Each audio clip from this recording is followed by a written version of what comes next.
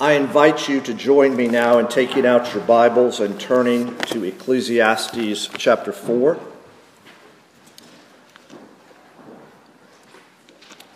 Let's, before we begin, go to the Lord and ask for His help. Let's pray. Oh, Father, we know that we cannot live by bread alone, but by every word that proceeds from your mouth. And Father, we are hungry. We are in need of what you alone can provide us. And so, Father, be pleased to open our hearts to your word and open your word to our hearts that we might know what we are to believe about you and also what you ask of your people. Father, be pleased now, through your word and spirit, to grow us in the grace and knowledge of Jesus, in whose name we pray. Amen.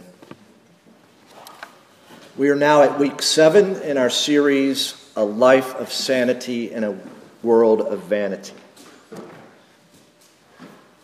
If someone asked you the question, how would you describe life in general? How would you describe the Christian life in particular? In other words, what's it like? What is life like? What is the Christian life like? Is that an easy question or a hard question? Did something pop into your mind? The Christian life is like? Well, Scripture gives us many things. In fact, many of the parables of Jesus, he's wanting folks to understand what the kingdom of God is. And so he says the kingdom of God is like. Well, here we're going to say that the Christian life is like a race. Indeed, later in chapter 9, this is what the preacher will say. Again, I saw under the sun the race. The race is not to the swift. We heard in our New Testament reading where Paul writes to Timothy, I have finished the race. He writes to the church in Corinth these words, do you not know that in a race all the runners compete, but only one receives the prize? So run that you may obtain it. And the author to the letter to the Hebrews tells us in chapter 12, let us run with endurance the race that is set before us. And so in our text today, as we join the preacher with more observations, more thoughts, more questions that he brings to us, and we join him, we're going to consider the Christian life as a race, the human race. Well, before we begin in our text, let's go and step back and see Ecclesiastes once again. Solomon, the preacher. Ecclesiastes is helping us stay anchored to our calling to do what? To live by faith in Jesus Christ and not by sight in a fallen world, a world which we all know is full of sin and misery, frustration and futility, confusion and chaos. Ecclesiastes will help us observe the world around us, to open our eyes, to ask not just questions, but to ask better questions. And in doing so, it'll help us distinguish something that's very important between the temporary and the eternal and live accordingly. Ecclesiastes presents the necessity of fearing God in a fallen and frequently confusing and frustrating world. The preacher wants all of us then and now to see, to know that life without God is empty, but life with God is fulfilling. We've been saying this every week, and it's important to say again that we've got to be able to see Ecclesiastes through the lens of the New Testament. We've got the completed canon. We've got the finished, revealed Word of God, and we have to see it through the lens of the completed Scriptures. Remember what Jesus said in his last words of instruction before his betrayal, arrest, trial, and crucifixion. He said, in the world, you'll have trouble, but in me, you'll have peace. In the world, it'll be troubled and vain, but in me, you'll have peace, you'll have sanity. And Ecclesiastes helps us then, in the words of Jesus, to take heart, to take courage, to be of good cheer, because it will direct us In the midst of this world, it'll direct us to Jesus, the author and finisher of our faith, the one who makes us sane and keeps us sane.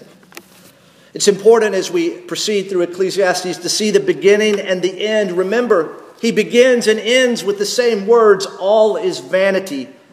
Not that it's meaningless, but rather it's like a mist. It's a vapor, it's a breath, it's fleeting and empty. He uses the expression striving after wind over and over again to give you that image of trying to capture the wind. At the end, again, he repeats what he said at the beginning, but he also tells you something about the book, that there are words of pleasure, that he's carefully constructed words of delight, but they're words of pain, those nails that the shepherd will hammer in. Words of pain, but words that provide perspective to fear God and keep his commandments as he sums up everything, but also reminds us to prepare for death and judgment. Well, so far we've seen observations under the sun. We've seen a setup for longing of something new and lasting. We saw the preacher Solomon head out on a quest where he says, I've seen everything.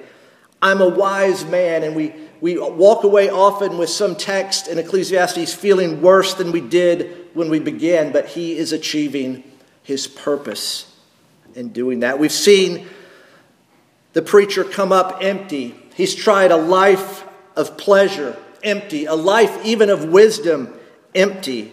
A life of toil, empty. The hedonistic life, the contemplative life, the active life, nothing can satisfy. A couple of weeks ago, we asked the question, what time is it? As we looked at chapter 3's first 15 verses and that poem. And we answered the question, what time is it?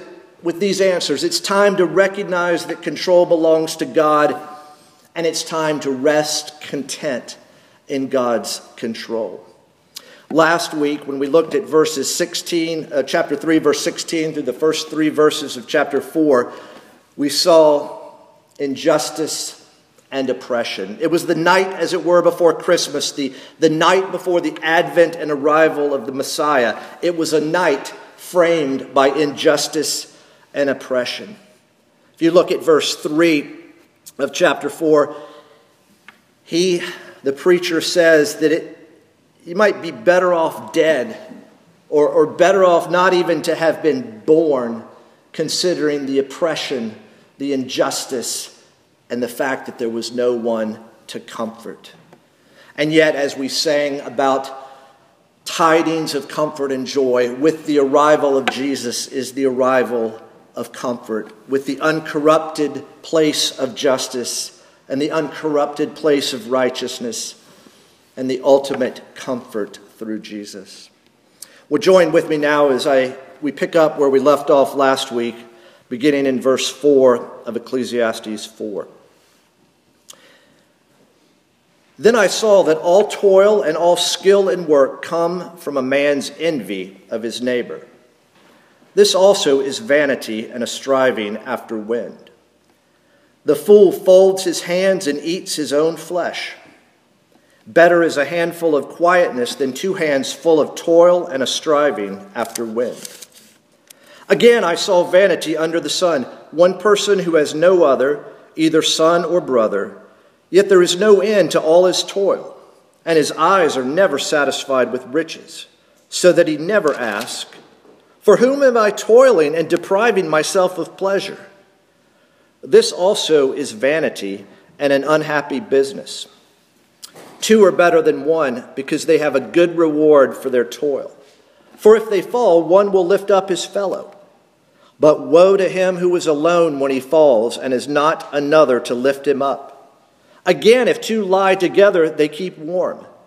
But how can one keep warm alone? And though a man might prevail against one who is alone, 2 will withstand him. A threefold cord is not quickly broken. Better was a poor and wise youth than an old and foolish king who no longer knew how to take advice. For he went from prison to the throne, though in his own kingdom he had been born poor. I saw all the living who move about under the sun, along with that youth, who was to stand in the king's place. There was no end of all the people, all of whom he led. Yet those who come later will not rejoice in him. Surely this also is vanity and a striving after wind. So again, life can be viewed as a race, the Christian life as a race. And the preacher wants us to know a little bit about running under the sun, running alone, running together, and running to the end. Let's look at verses 4 through 8. Running alone, running by yourself and for yourself. Verse 4 focuses once again on the subject of toil, and he makes this observation of envy and working too hard. That work here is motivated by envy, that envy fuels this futile effort to find satisfaction on earth. It's the idea of getting ahead in life by getting ahead of other people. View everyone as rivals. And as you think about envy being this motivation, it's not just the person working alone, running alone, envious, and therefore works hard because he wants to get ahead of someone. But think about that same attitude. Oh, well, people are envious of me, so then I've got to keep working harder than them. It's this constant cycle of envying and then thinking other people are envying you, being jealous in the wrong way of who you are, what you're doing, what you have. So in verse 4, there's this focus on envy and working too hard. But look at verse 5. It's the opposite. It's laziness and not working at all. The fool folds his hands and eats his own flesh. You see, the opposite of the man who worked too much was the man who didn't work at all, who refused to work. Rather than joining the rat race of envy, some people just drop out of the race altogether and they self-destruct. I mean, the language eats his own flesh. It connotates like the self-cannibalization. You're destroying yourself. You're self-destructing. In Proverbs, Solomon say, like what? A little sleep, a little folding of the hands, and poverty will come on you like a bandit. So there's this envy and working too hard, but now there's laziness and not working at all. But then the preacher moves on in verse 6. Better is a handful of quietness than 2 hands full of toil and a striving after wind. Here's the preacher calling for balance, calling for moderation, calling for a sufficiency with contentment. It's greater than need. It's contentment greater than excess and the restless toil that it brings. The quiet person, the preacher is saying, is peaceful and composed. He or she has found the right balance. Yes, work hard, but be content with what you have. Because verse 4 and verse 5 are extremes. The extreme workaholic, motivated by envy, toil, toil, toil. And the other extreme is no work at all, lazy. And in many ways, it's easy to be an extremist. It's difficult. It's hard to be moderate. It's hard to be balanced. And yet, that's what he is presenting. This picture of moderation, of balance. But here, it's all leading to verses 7 through 8. And notice that at the introduction to this section, in verse 7, and the end of verse 8, its introduction and its conclusion is vanity. Again, I saw vanity under the sun. One person. It's the sad tale of a solitary individual. No matter how much he gains, there is no one there to share the gain with. Working for himself, not working to bless or benefit anyone else. A lonely, pointless busyness. Living and working only for ourselves is one of the fastest ways to eventual ruin. Again, I saw vanity under the sun. One person has no other. He doesn't ask the question. He doesn't Stop to ask, why am I doing all of this? Why am I toiling? Why am I depriving myself of pleasure? What good is it? What gain is it? And again, this also is vanity and an unhappy business. I mean, here's the businessman working all alone, and Solomon, the preacher, observes that it's an unhappy business. So here is running alone, running by yourself and for yourself. Before we move on, let's ask ourselves, are we in the Christian life running alone? Are we running by ourselves and for ourselves? Because Solomon now moves from running alone by yourself and for yourself. He turns from this solitary individual to the team, running together, running with others and for others. And here is this big contrast now between running alone and running together. To sum up the verses 9 through 12, it's really that first expression, two are better than one. It's mathematics. It's two greater than one. Here he's going to outline not a solitary, isolated life, but a life lived in partnership with others. Better to share our life and work than to try to make it by ourselves and make it on our own.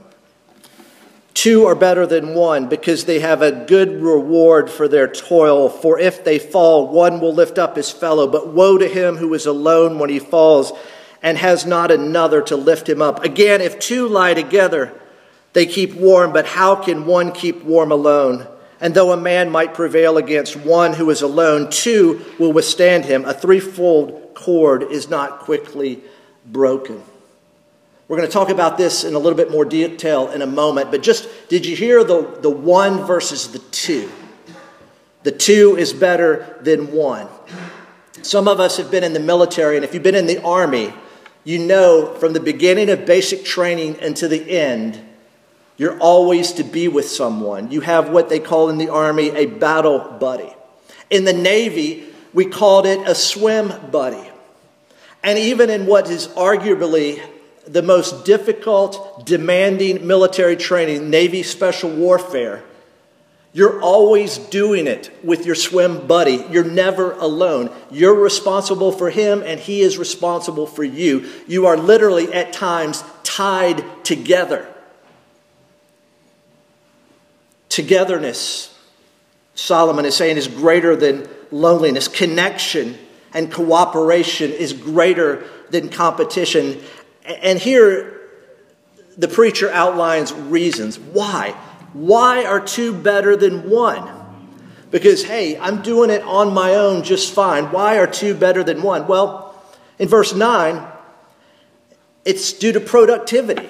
You're more productive in work. If the man is toiling by himself because he wants to make money, make a name, make success, Solomon is saying you're going to have a better success. You're going to be more productive working together. You know, interestingly, isn't it, when we're born, some of the first sentences that we probably speak are something along these lines. I do it myself, right? I do it myself. And as we grow and mature, that attitude still comes with us. I mean, imagine a mature adult saying, I alone can fix it. Productivity. The blessings and benefits of working side by side. But there's another reason. And the next few reasons really do have in mind the idea of travel in the ancient Near East, the difficulties and dangers of travel. And we see, verse 10, help. One of the benefits is just plain old help. Able to receive help in times of trouble. If all alone, you might go down and stay down. And I think we've all seen the ad, right? Help, I'm fallen and I can't get up. And you know, there's an industry now for the elderly to have some means of communicating. Those who live alone, they've fallen, they're in distress. They need help. Here it is in travel. You're in times of danger and difficulty. Here, the believer knows that he or she is called to lift up with words of encouragement, to remind a fellow believer of the love and mercy of God. Fallen down, lifted up. But there's a third reason. In verse 11, we see it. Warmth. Warmth. Yes, travel in those days in the desert at night. You know how deserts work. Hot in the day, cold at night. Travelers stayed at times under the same blanket. Does this talk about marriage? Of course, but it's far beyond marriage. It's in particular a physical representation of a spiritual reality as well. Just as the Lord's Supper, there will be physical elements that represent spiritual truths. And here is spiritual warmth going through life with other believers. You know, every now and then, especially when people join the church, we'll sing, "We are God's people." And verse 4 has these words, "We die alone for on its own. Each member loses fire. Yet joined in one, the flame burns on to give warmth and light and to inspire." You all know that when you go camping and you build a fire, what's one way to stop the fire, to put it out? You just remove all of the logs, remove all of the sticks, and they go out on their own. Warmth is needed because it's easy to grow cold in the Christian life. It's easy to become numb, to have, as it were, spiritual frostbite, which does great damage to yourself and indeed to others. You might even say that it's possible in the Christian life to get so cold that you almost come to the point of freezing to death. And so that's why the companion is there to help reheat us with the good news of the gospel. Because the gospel warms cold hearts and the gospel melts hard hearts. I keep meeting people out there who think if you preach grace, if you teach grace, somehow that's going to give people license to sin. And they're going to have a low view of God's law. No, a high view of God's law gives people a hunger for God's grace and an appreciation for God's grace. And the gospel both warms cold hearts and the gospel melts hard hearts. And there's a fourth reason. We see it in verse 12, protection. And though a man might prevail against one who is alone, two will withstand him. A threefold cord is not quickly broken. Protection. You see, there's robbers on the road. We think about even the Good Samaritan, right? The man traveling. He fell among robbers. There's safety in numbers. Someone who has our back. Because there's the danger of the world, the flesh, and the devil. And Peter, probably in view of his own fall into sin, says that we have an enemy who roars around like a lion, seeking someone to devour. There's safety in numbers. There's safety in someone who has our back. I've got a few men around the country that I can text and say, this is going on, pray for me. And within 5 minutes, all of these men will respond and say, I'm on it. I've got your back, praying for you. One friend always says, I got your 6. For those of you that know what that means, it's your 6 o'clock position behind you. In other words, I'm covering you from behind. Even Paul in Ephesians 6 says, pray for me. Who's got your back, friends? Who's got your back? Who loves you enough? And who do you love enough to share your distress and difficulties with? Who's praying for you? Have you asked anyone to pray for you lately? This central section of the text that we've just looked at is characteristic of Hebrew writing. It's the most important in this part. He's going to start, he's going to spend time in the middle, and he's going to trail off toward the end. Often in English Western, we kind of build to a climax. But here is another example of kind of this middle section. Two are better than one, running together, being kind of the central, most important. Now, whereas running alone is by yourself and for yourself, and running together is with others and for others, now the preacher is going to have to say something about running to the finish line. Let me just read verse 13 and then 16. Better was a poor and wise youth than an old and foolish king who no longer knew how to take advice. There was no end of all the people, all of whom he led, yet those who come after will not rejoice in him. Surely this also is vanity and a striving after wind. These verses, this section is hard. It's difficult to understand. It's difficult to interpret. I'm thankful that we understand that Scripture, not all Scripture is equally clear. Some is difficult. The perspicuity of Scripture. It's helpful because here is one that's a little bit hard to understand. Think about the details of the story. Is it a rag to riches story? Is it about Solomon's father David? Is it David, the shepherd, the youngest of the brothers, elevated to king? Well, it speaks of being in prison. So is it Joseph? Well, most likely this is just a story from somewhere else, and it's something that Solomon has observed and he's using to illustrate. He's using to illustrate that a generation comes and a generation goes. And in particular, the language here was really hard to translate. But it's this idea of one day, this king and every king will be forgotten. Fame is fleeting.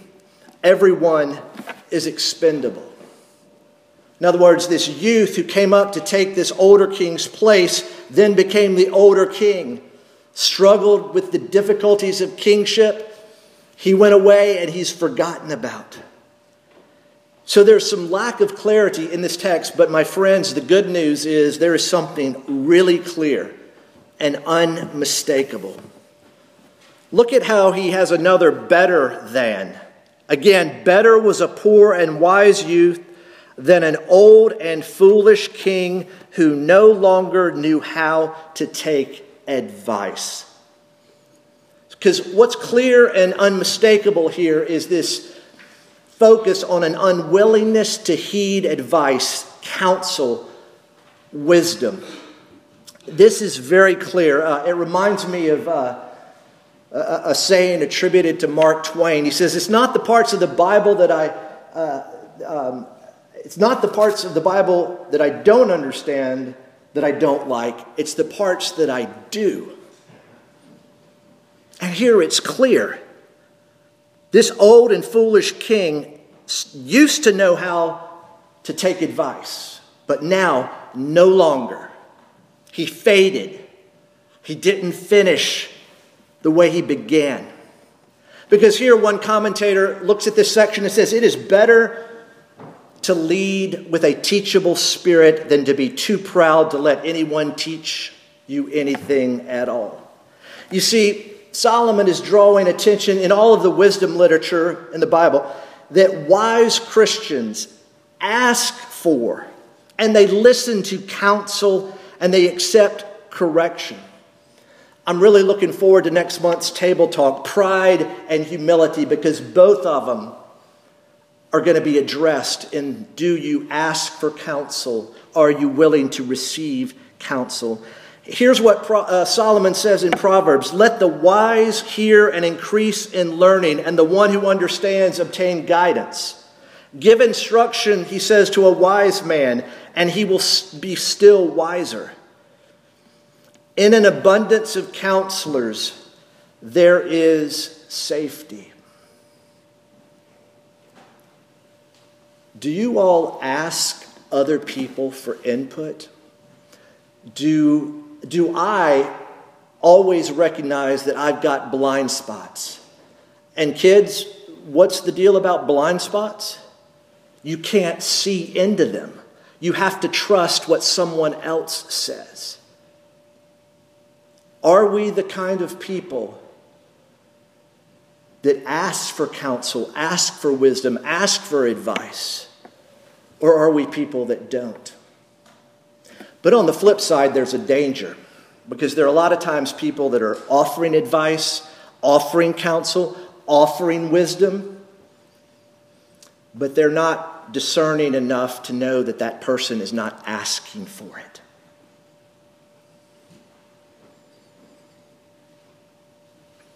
Are we a church of people who know that we haven't arrived, who know that we have blind spots, who aren't going to be like this old and foolish king who knew no longer how to take advice? This image of this king born in poverty, born in obscurity, and yet exalted, it leans forward and anticipates, of course, a greater king to come. The one that we've just sung about, who was born in poverty, obscurity, and yet now is exalted in an everlasting glory. Because you see, this king comes and this king goes, and it's forgotten. But the Old Testament, Ecclesiastes, is leaning forward and anticipating this greater king to come. The only king whose fame will last forever. The only king who will not be, and indeed we're living proof of it, has not been forgotten. So let's conclude with a few thoughts now about Jesus and running the human race. In his earthly ministry, Jesus ran the race alone for us. Jesus is the only man who has lived a life of perfect obedience. He is the only man who merited life through his obedience. Jesus ran the race alone for us. He was alone. He was forsaken by Israel in John 1, which we looked at Friday evening. He came to his own, and his own did not receive him. He came to his people Israel, and he was rejected by Israel. And even the 12 men that he called to himself and spent time with, as he approached his death, they all ran. Whether it's Judas in betrayal, whether it's Peter in denial, all of them split. He's alone. And in the mysterious working of the triune God at the time of Jesus' crucifixion, for a time, Jesus is even alone from his Father. For a moment in time, the intimate fellowship of the Trinity is torn asunder as Jesus bears the awesome weight of God's right justice and wrath on sin. My friends, in his earthly ministry, whether in his 3 years walking the highways and byways of Palestine or on the cross, Jesus ran the race alone for us. But now, in his exalted and heavenly ministry, his ministry at present, Jesus runs together with us and for us. Indeed, the Christian has God as Father, God as helper with the indwelling Holy Spirit, and God as friend, as Jesus himself tells us. And as Emmanuel, as God with us, Jesus runs with us and for us to the end. My friends, as we look back on this first Advent and as we look forward to the second Advent of Jesus Christ, and as we live by faith in the here and now, this time between the already and the not yet of the Christian life, may the song that we sing in our hearts sound something like this. And our God is with us, Emmanuel. He's come to save us, Emmanuel, and we will never face life alone now that God has made himself known as Father and friend with us through the end. Emmanuel. Let's pray. Almighty God, our Heavenly Father, we thank you for Jesus, the one whose name means that he will save his people from their sins. We thank you, Father, that he was also Emmanuel, God with us. Oh, Father, when we, through our sin, could not make our way to you, you, for us and for our salvation, came to us in the person and work of Jesus.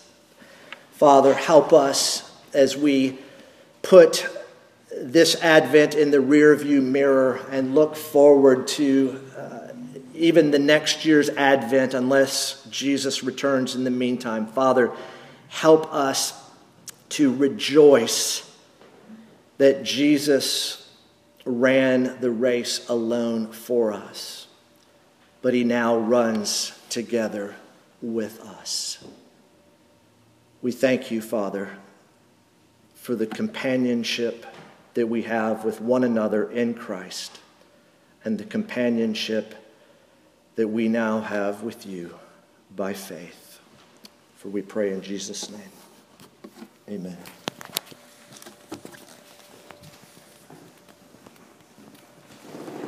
Respond